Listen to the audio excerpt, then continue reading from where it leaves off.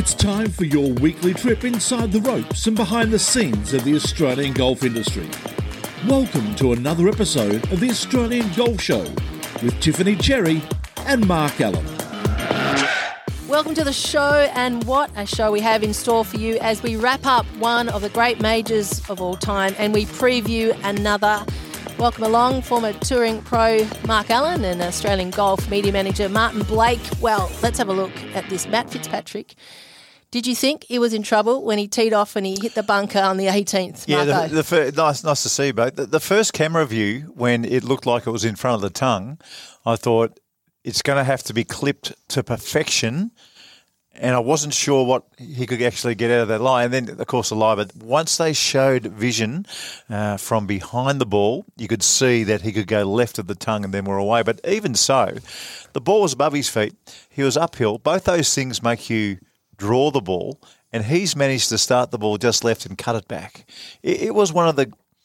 It's going to be replayed more than Sandy Lyle's bunker shot when he won the US Masters. This will end up becoming, I think, a more important shot than Sandy's, and that's saying something. And I reckon you're right too, Tiff, and I'll get your opinion in a second, Gazelle. I think it was one of the most fantastic major tournaments we've seen for a long time. What do you think? You loved it, didn't you, Mark? Yeah, I loved it. I think golf needed it. You know, it needed a good, strong major with all the best players playing. Phil Mickelson didn't go so well, but that shot of Matthew Fitzpatrick it'll go down in the history, I think. You know, I heard him speaking about it, and as you just pointed out, Marco, he had to go a little bit left of that knob of rough in front of him, which meant that he had to cut it up there. 150 metres, 9 iron. I can feel a masterclass coming on with this. Stay tuned. Isn't it funny? 2 US Open winners in a row, and one of the backstories is that they've both picked up 7, 8 or 9 miles per hour with their driver swings. Yes. So Minjee Lee did exactly the same thing, and now one of the great stories along the way. 2 years ago, he was only averaging 112, which I think the tour average is 114 miles per hour with the driver, and he's gone from 112 to this year's average driver speed to 119. And to me, the swing doesn't look too much different. It doesn't look like he's wailing away or jumping off his feet like we saw Bryson DeChambeau do. This looks like a beautifully controlled, purely done in the gym. Yes. To create some extra mileage. And I think, we've seen so many horror stories in the past. G'day, Ian Baker Finch, of players chasing distance and losing their way, or changing their swing and losing their way. David Duval's another one. He hasn't changed his swing to me at all. He's just built the strength. He's just built core strength, and God knows what else he's done to pick up 7 miles per hour. And his younger brother, Alex, who plays golf as well, playing in the Irish Open in a couple of weeks, spoke about how hard he works and how hard everything he does behind the scenes. He actually was on his bag 9 years ago, so the great story. You've been following this. Yeah, the US Amateur. So Fitzpatrick wins at the same course, becomes only the second player behind the great Jack Nicklaus to win the US Open and the Amateur at the same course where Nicklaus did it at Pebble Beach. But he spoke so much about the course and the affinity. Spoke on Saturday night about how he thought he was in a great position, and that was a major advantage for him. Yeah, there's no doubt some players just feel at home on a particular golf course. Jack Nicklaus and Tiger at Augusta and Tiger at Torrey Pines and Tiger at probably at any number of golf courses. They just feel really comfortable. Peter Senior at Huntingdale, Greg Norman at Huntingdale, Peter Lonard, Parry, they all won multiple times. Brad Hughes felt really comfortable. Sometimes you can just get on the first tee and you just feel this course is made for me. And for whatever reason, this is the fact with Matthew Fitzpatrick. And, you alluded to the fact he was billeted. This is a great story. He was billeted last week at this particular home. This time around, he made contact with them and said, "Look, I'll bring a cook." And so he brought the chef. He brought the chef in, and he really looked after the family that looked after him 9 years earlier when he won the US. And he slept in the same room. Slept in the same room. Slept in the same room. Put the trophy in the same place. Took the photo. Yeah, everything was exactly the same. And I've got to say, I didn't realise until he was speaking after, that would have to be the first US Open champion to win with braces on, wouldn't it? I can't think of it. He's 27. Yeah, I know. But he looks about 17. No one else I can remember actually winning a major with braces. Now, Anyway, his teeth are looking good. I think there's an even better story in all of this, Oh, here we go. and that is Billy Foster, Yes. the caddy. Yeah. Now, Billy Foster is on the forerunner of this program a few years ago, Inside the Ropes, which that's how big Billy Foster is. He's one of the most famous caddies in the world, but it's his first major in 40 years. Yeah. And I love that beautiful. he dipped his cap because it was so emotional, and Fitzpatrick went over and hugged him Yeah. before he hugged his family. Yeah. So he used to caddy for Sevi Ballesteros, but got Sevi when Sevi was on the wrong side of the bell curve. He was caddying for Thomas Bjorn when Thomas left it in the trap, a couple of times in an Open, maybe once, I don't know. He was caddying there when Thomas looked like he'd won the tournament. And he was on Lee Westwood's golf bag when Lee had that run, that amazing run of finishing top 3. Didn't win a major. And just didn't quite get over the line. So I was sure Zalatoris' putt was in. I don't know about you guys. Absolutely. But when I saw Matt Fitzpatrick's putt turn, even though it wasn't on the same line, I thought Zalatoris' putt was hit he was going straight for it. with the right pace, and I thought this will catch an edge, and it just didn't move a whisker. I think he hit it exactly where he was trying to hit it. Yeah, no he doubt. thought it broke a couple inches to No the right, doubt. but it didn't break. Zalatoris 3 runner-ups Yeah. in majors. So if he goes to St Andrews, Banging on the door. if he goes to St Andrews and unfortunately finishes second again, he's already got the Grand Slam of seconds in the majors. Yeah, that's Now that's young. huge. Now I think that's a bad thing. A scarring thing. I think that's a scarring thing. So this is just amazing what golf throws up. You have 1 second, we go, wow, let's watch this guy. You have 2 seconds, we're going, oh, that's a bit of bad luck. You have 3 seconds now, and now this is a watch this space moment in the game of golf, and he's just a young man. We've only just heard his name. Really, he's been around for 2 years, 2.5 years, we've known his name. And if you watch social media, every second goon out there puts his putting stroke on, and he sees it all. His putting stroke's got some funny looking moves. He has a history of being a not great putter. Yeah. Cam Smith, so I wanted to ask you about putting yourself in a position. Masters, he drives into the water and then just implodes. And then he finished, tied for 14th Yeah. a couple of weeks ago. And now He was he's in the missed top cut. 15 at the PGA, but Yeah. he's definitely off the boil, Cam Smith. Yeah. Where do you see? Lucas Herbert missed the cut as well, and Jed Morgan missed it by a long, long way. Okay. Well, look, there's a stat called strokes gained, and it covers driving, irons, putting, the whole lot. And right in front of me here, I've got the strokes gained ladder for the first 3 majors. So Will Zalatoris... Majors only. Just majors. So Will Zalatoris is number 1, he's plus 40. Then you got Rory McIlroy. Matt Fitzpatrick is third, 6 behind Will. Then Scotty Scheffler's at 32. Justin Thomas at 26. Colin Morikawa at 25. Seamus Power is up there, 23. Shane Lowry at 20. And you got Cameron Smith in, that's next spot. So it's 1, 2, 3, 4, 5, 6, 7, 8, 9. So Cameron Smith plays well in majors. But this particular week, it was ugly. His driving was ugly. And, we saw some things this week from Cameron that you don't normally associate. Now, I think he's going to bounce back. I reckon he's going to go to St Andrews and perform extremely well. I don't think US Open golf suits Cameron. No, it doesn't, because his weakness is his He's driving. Well, he's 142nd, and his accuracy is 149. Yeah. His weakness is his driving, and you have to keep it in play at the US Open now. Mark Leishman and Adam Scott finished just inside the top 15. Minwoo Lee finished tied 27th, third major in a row that he's made the cut. He's making strides, 23 years of age. Todd Sinnott tied 31st. Yeah, he is really coming. Yeah. So all those guys who made the cut, I think they all got an A+. I think sometimes we can gloss over how hard it is to come tied 15th in a major. Correct. So as far as I'm concerned, Mark Leishman, Adam Scott, they're experienced players, so I'm just going to give them an A. Minwoo Lee gets an A. Absolutely. Todd Sinnott gets an A+ for the limited amount of majors golf that he has played. So apart from the guys who missed the cut, and it's about like that happens in golf, our Australian guys have performed magnificently as far as I'm concerned. Great to see Adam Scott back up there in a major and Mark Leishman. Both of them shot 68 in the last round. That is brilliant golf. So watch for both those guys at St Andrews. Last time there was a major at St Andrews, I think you'll find Mark Leishman was in a playoff. Got rolled by Zach Janssen. Wow. 2015, I Good think. one. Yeah, that's right. Before we have a look at the women's major, the KPMG, and we've got a very special cherry pick guest coming up. You touched on Phil Mickelson just before. Oh, yeah.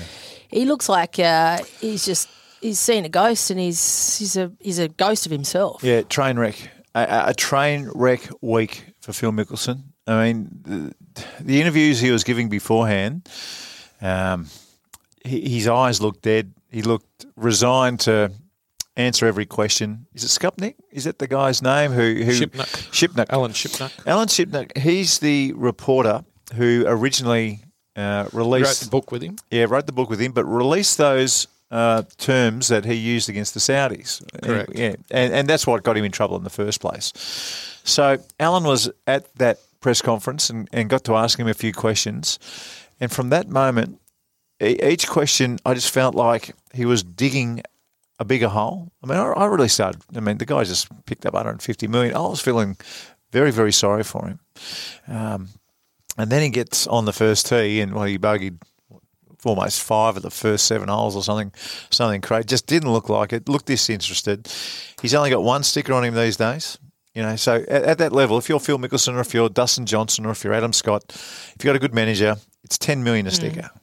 Every sticker you see is $10 million for the elite in this game of golf. So people don't want to touch him. Yeah, no. Well, the only sticker he had on him is his own. It's his own silhouette from winning the Masters, his first Masters that he'd won.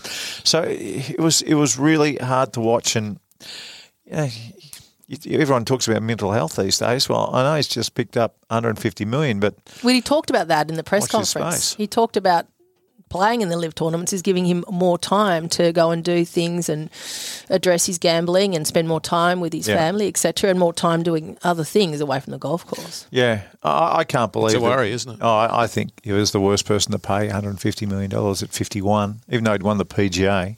This is the interesting thing. I know I don't want to go down the track of live golf. What I'm going to find fascinating is if the DP World Tour, if they ban their players, and you know I'm hearing things that it's imminent. If they ban their players, then if you haven't won a major, your world ranking points are gone in 2 years' time. It's over. Your chance to get in the majors is over, and you're playing 54-hole golf for the rest of your life. Now, I know it's a lot of money to get over there and play, but that's not what they practice for their whole lives. I see Abraham Ansah, former Australian Open winner. He's the latest that I've seen that's told the PGA Tour that he's going across. Abraham hasn't won a major in 2 years' time, and he plays well in majors. We've seen him up there a number of times. He's not going to get in the World Golf Championships anymore in 2 years' time. He's not going to get in majors in 2 years' time if they follow through with these penalties. It's a short-term gain for long-term pain. Yeah. Anyway. Career ending, potentially. So who do you fancy at the KPMG LPGA Championship? Sorry, it's Women's PGA Championship, I should get We've got that 7 right. Aussies. Yeah. It's a congressional. Congressional famous Maryland. golf course. So nice to see these big tournaments played at famous venues. It's a long time coming for the girls, Yep. and I know they enjoy it because, like the guys, they watched all the majors at these beautiful old-time courses, and now they can get to say that they've played at St Andrews in the British Open, they've played at Congressional. They can actually do it. Will we see an Australian lift the cup like Canada did in 2019? Well, Minjee. yeah, look, every possibility. But what we saw from Lynn Grant a couple of weeks ago, that was the most stunning women's golf I've ever seen in my life. It was a mixed event. If you're not sure what we're across, she beat the guys by 9 shots. She beat the girls by 14 shots in a mixed event in Sweden that was run. That's the best women's golf I've ever seen. Now, I know we talk about Minjee Lee and our girls, and their swings are elite. And what Minjee Lee produces on a weekly basis, elite. So I'm hopeful, but gee, if Lynn Grant gets going, she's a train that's going to be hard to stop. What about Steph Kyriakou? The Sydney superstar. 21-year-old. I love it. I love her. I love her whole attitude. I love her attack on the ball. And we've got her coming up, obviously, for cherry picked shortly. But Just your thoughts on her. I think she's only 21, Steph. She's played a couple of majors before. This is her first one in the States. I think she's a growing force, yeah. She shot, I think, 66 or 65 in the first round of an event a couple of weeks ago. She's just finding her way. She was too good for the European Tour. She won twice there. Look out for her. So let's just see how she's going. After leading that tournament that you're speaking about, now I think it was 65 is the way 67. I remember. 67. Was it 67? 5 under. Oh, 5 under. Yep. There you go. 2 over in the second round, even par in the third round. Don't even worry about them because she's now experienced leading a top flight, an elite world event. And they all are. Any event you get to play in on the LPGA Tour is elite. And waking up with the lead, let alone going to sleep with the lead, well, that's deep water that she found herself in. And, you know, she didn't play her best on the weekend, but my goodness, watch out for her because she's clearly, with a couple of wins in Europe and everything else that she's done in the amateurs, and she's going to be a force to reckon with, fingers crossed. Consistency is coming. We'll check in with her mindset and how she feels ahead of Maryland straight after the break. The KPMG Women's PGA Championship is on this week at the famous Congressional Country Club in Maryland. And Steph Kyriakou, the Sydney sider, now joins us to preview the event. She's one of 7 Aussies. We thank you so much, Steph. I know it's getting late in the night. Thanks for joining us. No, I'm excited to be here. Now, this is your first US major. How's the build-up to this compared to the Open and the Evan that you've played in previous years? Not really that different. I mean, it's pretty exciting and it's a pretty big deal. I mean, they treat you like royalty at majors, so it's nice to be here. First US major. The course is unbelievable. Actually, it plays a lot harder than the normal events, which you would expect. But yeah, it's just really exciting, the amount of effort and everything that goes into it. How long is the course playing? I've got no idea. I think it's just under, I think it's like 6,900 yards or something. It's pretty long. It's pretty long. And tell us about the week. I think you just came from dinner with a few Aussies, is that right? I was actually going to ask you about that whole teamwork thing, and I think you had some dinner with some Aussies tonight? Yeah, well, Kari's got the scholarship girls here, so she organised it, and yeah, it was just dinner with all the Aussie girls, Minji, Greenie, Kempy, Sarah Jane. Yeah, it was a big group of us and it was nice. And Kempy's actually got a coach, Johnny, here, and he brought some Tim Tam. So that was nice. A little treat at the end. Did you do a Tim Tam skull or just nibble away? No, just nibbled away.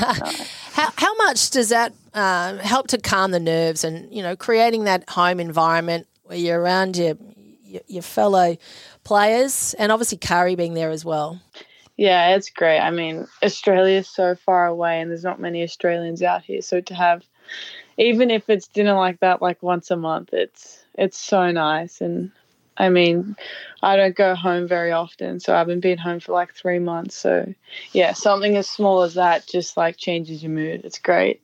You just touched on Caitlin Pearce and Kirsten Rudgley, who are 2 amateurs who are the Kari Webb scholarship holders for this year, and they're going to spend the week with Kari watching the golf, hanging with you guys and watching that stuff. I wanted to ask you, Steph, about your relationship with Kari, because I think it was fairly recent that you kind of came together a bit, and you know, I've heard that she is helping you a bit. Is that true, and how good is that? Yeah, so I didn't really know Kari when I was an amateur. You know, she was Kari Webb and I was just me, and then I came out on tour and she's been such a great help. I mean, you just ask her little things and she gives you like as much information as she knows. And I haven't had a great start to my season, and she's just like kind of given me a few tips mentally that I've been trying and has been working. So I mean, yeah, she goes out of her way to help us, which is so good. So grateful. It must be so important. I think you've been hanging a bit at the Australian Golf House as well. You know, I presume at the moment you don't have a house in America. I don't even know if you've got a car. I mean, what are your sort of living arrangements at the moment? Do you sort of go from hotel to hotel and play? Yeah, well, yeah, pretty much. And then in my off weeks, this was my first time going to the Orlando house, and yeah, it's so good. It's just so good to be around Aussies and just have that environment, like, away from home. I mean, the house is great. It's on a lake. It's so peaceful, so relaxing. Like, you've got everything you need around it. It's just good. I mean, Luke, the guy that lives there. Luke Mackey? Yeah, not a bad host either. So that's Don't say too many nice things about him. You get a big head. You had a great raps on Luke. Going back to a couple of weeks ago, you shot 5 under your opening round, which is amazing. And I think you had a chat with Kari before that tournament kicked off in the practice time. So what did she actually give you? Like, what tips of advice? I think you asked her about how to handle the pressure and the nerves. Yeah, because before that, I missed a couple cuts in a row, and I was just kind of getting a bit anxious over, like, you know, them short putts you're expected to make. And Kari just basically told me the stats, and, like, what I was doing was, like, not bad. And she just told me to, like, be realistic. And then she gave me a tip, like, if I do get anxious during, like, putts, just to kind of close my eyes and just try to listen for birds. And, like, it sounds, like, ridiculous. Like, when she told me, I was like, are you serious? Like, is that all I'm going to do? Kumbaya. Yeah. And I've never heard that one before. It's actually brilliant. Like, it's genius. Like, and then straight after I had that round, I just went up to her and I was like, you do know what you're talking about, don't you? The secrets of Kari Webb.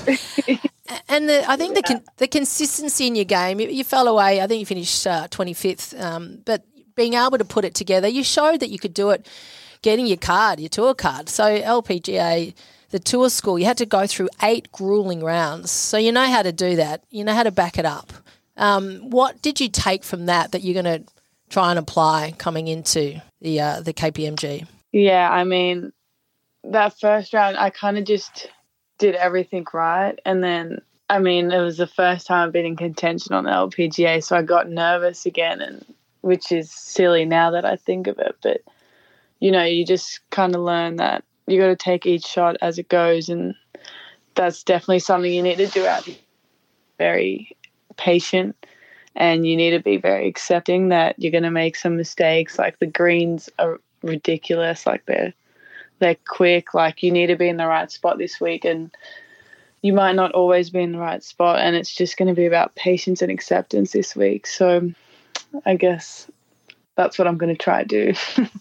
I wanted to ask you about a comparison between the European Tour and the LPGA. So you had 2 years in Europe. You're a dominant player already in those 2 years. I presume that it is another level. And I remember a few of the women who play LPGA saying to me, in recent years that the LPGA is not quite as friendly and social as the LET, the European Tour. What's it been like, that adjustment?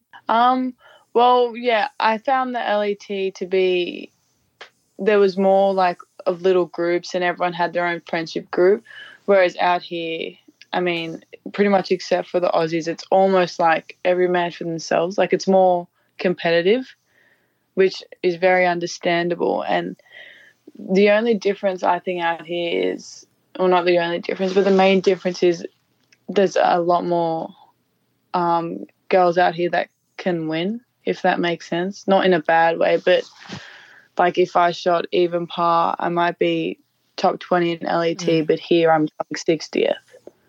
How do you handle that? How do you handle that, I suppose, extra aggression or lack of friendliness and understanding where it's coming from? But when you're a sort of happy-go-lucky and a gregarious type of personality. Yeah, I mean, you don't really need too many friends. I don't think personally. I mean, as long as you have 2 or 3 close mates, which I do out here, then yeah, I'm set. So that wasn't. It was just different. It wasn't a hard adjustment. It was just different, which is all. But what about the financial side? Looking at it, I think last year you won roughly 400,000 Australian dollars, and I think you're sitting at about 50,000 Aussie at the moment, maybe even under that. How do you manage that? Manage your expenses and and manage just how much it costs to play at the top. Yeah, I mean, the US is quite expensive. I mean, there's little tricks like joining Marriott. Like I joined Marriott and then I can like get upgrades and stuff. But I mean, if I have one good week, like let's say I have a top 10 this week, I'm pretty much like set for the year and don't have to stress about it. Like that's what it is out here. One good week and you're good. But as soon as you kind of start to think about money, then it causes other problems like with your mental game. But I try not to think about it. I mean, yeah, it's well, we won't ask you any more questions about it then. Minjee and Hannah, you've got obviously, two greats who are leading the way, and Hannah, we know, won this in 2019. What are you taking from their game and their performances in the last 6 months, really? Yeah, I mean, they've both been playing really good, obviously, but unfortunately I haven't had a chance to play with them in competition mode, so I haven't actually seen how they play, but I know both their mental game is pretty strong. I've spoken to Greenie a little bit, but honestly, we don't really talk much about golf, which might be surprising. But yeah, it's pretty inspirational seeing them do well, seeing Aussies do well. So, yeah. Do you feel comfortable out there already, or is that still a work in progress? Because there's some pretty damn good players out there. Yeah, I think it's taken me a bit longer than I thought, but I think, I don't know how long it would take to completely settle in.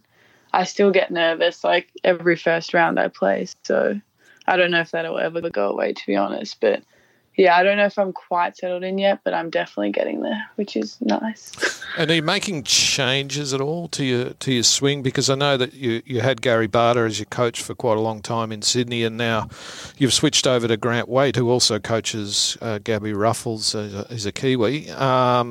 Is he changing anything up, or are you just consolidating?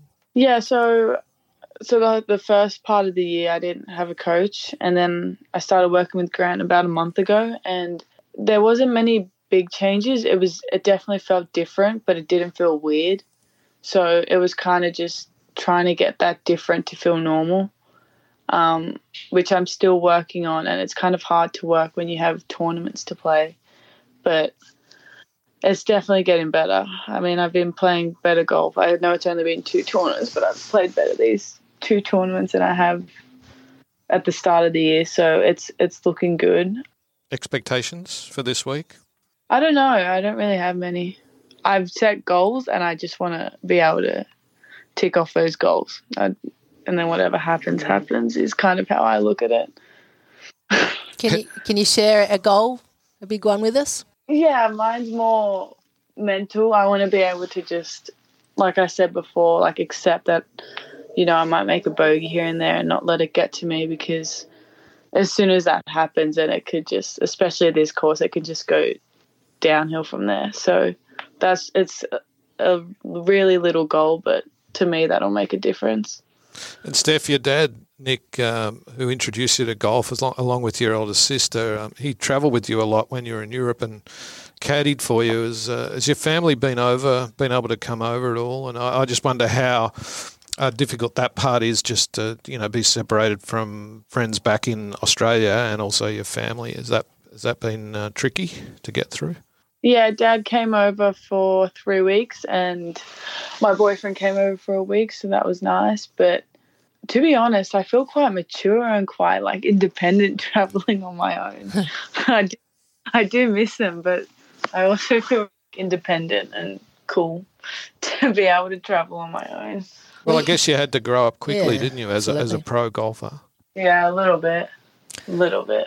Well, it's been a great 21st year for you, and you're about to tee up at the KPMG Women's PGA Championship, which is such an amazing experience that you've been able to achieve already. So we wish you all the very best and the other 6 Aussies alongside you, and maybe we'll be checking in with you next week.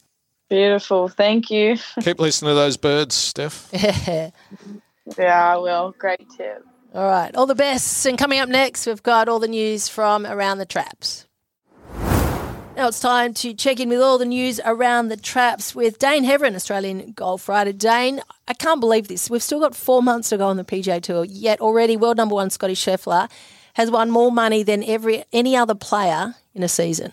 Yeah, he's won $12.8 million on the PGA Tour already, which is unbelievable. This season. For the season, there's so much more golf to be played. There's a major and a FedEx Cup championship still to be played. Yes. So if he ends up winning the FedEx Cup, I think they've just put that to $18 million is the first prize. You take that home. Well, he wasn't far away last weekend at the US Open, really. He's only a shot out of it, tied second. He's extremely consistent. And what gets me is when he got to number one in the world, everyone said, "Who's this guy?" And now we did. Now everyone's saying, "Well, how good is this guy?" Yeah, I was on that boat. Yeah, I was going, who on earth is this fella? And how long is he going to be number one? 3 or 4 weeks? And he's just excelled since reaching world number one. So amazing to watch this guy. Hey, Dane, speaking of who is this guy, what about Aldrich Potgieter? Yes. Tell us a bit about him. He won the British Amateur on the weekend. And so he's a South African, plays on the South African flag, but has lived most of his life in Australia. Oh, is that right? Yes. Yep. Whereabouts? In Perth. So another Perth product. Just churning them out over there. But so his family just moved back to South Africa last year. So he actually came second in the Oz Junior 2 years ago. Is that right? Yeah. Okay. So we had 15 players over there in the British Ab. You can count him as another. I think we can probably claim a winner there as Absolutely. well. Okay. Did he knock any of our guys out along the way? I hope not. No, he didn't actually. But apparently Connor McKinney was following him around the whole time during the finals, and they're quite good mates. And he actually even plays with the Golf Australia yardage book. So Oh, incredible. Love it. That's great. I know Max Charles was our best finisher there, so Yeah. congratulations to him as well. It's a mighty effort to get to the quarterfinals of what we used to call a major. Kingston Heath member? Yeah, he is. Yeah, And originally Heidelberg, I think. yeah, that's right. And he's been over to the States. Yeah, it's a good story. So he got into the Victorian junior state team, but missed out on the senior team. And I know the family, and I tried to get him into my old college, Texas Tech, but Texas Tech became too good. Then we got him a scholarship down the road at Midland College. It's a junior college, but you only get 2 years at a junior college, not 4. But he played well enough at the junior college for Boise State to come knocking at the door, and then he started winning events. So he's just doing incredibly well. There's a guy called Hugo Townsend, who's one of the best amateurs in the world, who plays at Boise State with him, and he says that playing alongside Hugo has taught him so much. And there are different ways of trying to get to the top. This doesn't mean he's going to get to the top, but I'm just really happy for Max Charles and everything he's achieved. It's been great to watch. Yeah, awesome. Hey, another one great to watch. Grace Kim. She's second at the moment on the Epsom Tour, and top 10 gets a card straight into the LPGA. Yeah, it seems like we're talking about Grace Kim every week at the moment. Yeah. She's playing so well. So she came tied 4th at the Ann Arbor Road to the LPGA. And she shot even par in the last round, was a chance to go close going into it, but tied 4th is a fantastic result. And Gabby Ruffles as well, playing sensational. She finished tied 8th, had a hole in one. Oh, Did she? Yeah. just dreamed wow. of that. Yeah, she shot 4 under in the last round to surge into the top 10. So she's playing really good golf too. You know when you watch people's body language and you go, I like that person, that's for me Grace Kim. Grace Kim to me, She has a sunny She personality. does. yeah, but it just her disposition, is that the right way to say it? Her Yep. disposition, Correct. the way she gets around, I look at her and go, you are heading to the top of this game. You are heading to the top of what you do. She's just magnetic almost, Golf There are- Australia rookie squad member, don't forget. Yeah. And I'll tell you what, beautiful putter. Yeah. And she certainly doesn't tee up to the side. No, she doesn't. She's right behind as well. But you watch other people and you go, yeah, look, you're a fantastic player, but I wonder about you. But I've got no doubt whatsoever Grace Kim is going to get to the top of the tree. Tiff, I was I played last weekend at my club, and I stepped in to have a practice swing beside the ball, and all I could think of was Marco saying, You are not a player. You've got You can't you've play." got to have your practice swing behind the ball. Does it feel better when you does. go that way? It's Yeah, good. It's good. Yeah. It's much Did better. anyone make any comments? No. It's ridiculous. It's It's amazing how it got in my head. because I was brought up with golf. I was taught that when I was 12. And Stand behind the ball, hit Yeah, your just practice. well, that's what side to tee the ball up from, which is, if you're not listening, from behind the ball. Tee it up You behind. tee it up behind the ball, so you look up and you walk backwards, and it all just falls into. If you don't know what we're talking about, you have to go back and Go have a back listen. to last week's episode. Yeah, I did the exact same thing when I played on Yes. Sunday, actually. But Just lastly, Whitney Hillier came 5th on the Ladies European Tour this weekend as well. She's putting great. together a really consistent season. Hey, I've got a great little story. How's this one? So a guy called Stuart Gray from Queensland, he's come up with this idea. His son, Connor, is suffering a terminal illness, which is obviously horrendous, and he's turned it around and making a positive out of it, and he's come up with a tournament where every amateur or club golfer gets a chance to play their way to the 2023 Masters in basically just 4 rounds of golf. Pretty amazing. Idea. So, and raising money. As a spectator, we should add. Yep, as a spectator. And every person who enters, $5 from the entry fee goes towards raising money for this great cause of obviously cancer. So we're going to have a chat with Stuart Gray right now. G'day, Stuart. Can you tell us about Connor's Amateur Series? It's a nationwide golf tournament, best gross and best Stableford competition. A bit unlike the previous comps that have gone nationwide, where the best gross, first, second and third, and the best Stableford, first, second and third, move on to the next round. It takes 4 rounds to win it all. After 4 rounds, you'll have a national champion, and they win a trip to the Masters, both gross and Stableford. Second and third, they're off to Queenstown for the New Zealand Open. How hard is it to get a ticket to the most Masters, Stuart? Well, you have to have friends in the right places, I would have to tell you. But no, they've been arranged and assured through a golf travel agency. And you haven't mentioned yet that your son Connor, who's got it's a really bad illness, a cancer. I'm not sure. It's a rare form of cancer, I think. So it relates to him, and you can raise some money for his treatment. Is that correct? Yes. Well, the idea is Connor's basically has incurable cancer. He was diagnosed with it at 21. And the tournament was originally called the Amateur Series, and on his 22nd birthday, which we didn't think he'd get to, I changed the name and gave it to him for his birthday. So Connor is unlikely to see his 23rd birthday, unfortunately. He may do with some luck, but he's very unwell. What does he think of it, Stuart? Well, he loves the idea that his choice was what we're going to do with the tournament. He says, let's raise money for child cancer research. So that's what we're doing. There'll be $5 for every player that plays in the tournament, and we're hoping to have 100,000 players, if possible, nationwide, and that is going to child cancer research. Also, we give the golf clubs a portion of what we make to cover their normal green fees that they have on a normal competition day. But we're hoping to raise $1 million over the next couple of years. And Connor's legacy will be the Amateur Series that will continually raise money to save other kids that, unfortunately, it's unlikely he will be saved, but hopefully he can save as many kids as possible. Stuart, I bet you get there because what you're offering as a prize, there'd be a lot of nervous golfers standing on the first tee. I mean, the Masters does it, the people, and, the other one's the trip away. But there's also, there's so much goodwill in golf. And I've been to lots of these golf days. And when there is a beautiful cause, and this one is, they're just happy places to be. Are you finding that with your tournaments?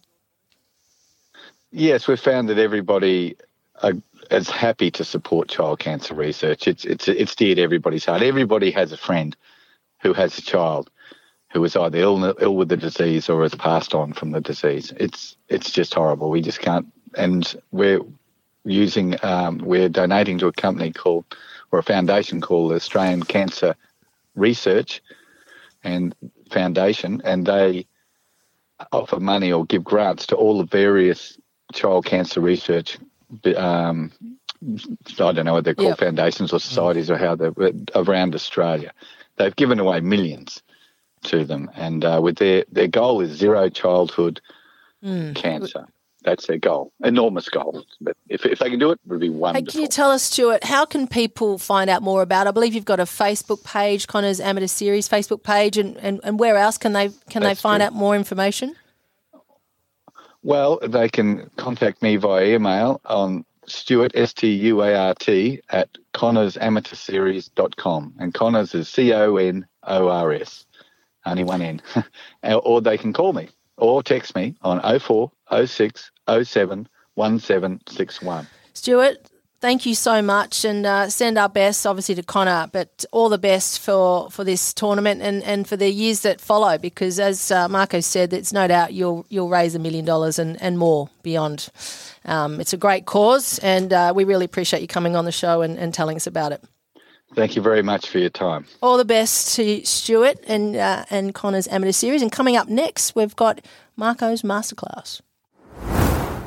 Now it's time to listen in, because you might just learn something that will take your game to the next level with Marco's Masterclass. And you've got a little tip on how to get out of a fairway trap. Yeah, well, we saw Matt Fitzpatrick do it on the 72nd hole. The shot's going to be shown in US Open history for a long period of time. It was beautiful to watch. You hear all kinds of different stories about getting out of bunkers, and I'm not talking about the greenside ones, I'm talking about the fairway ones.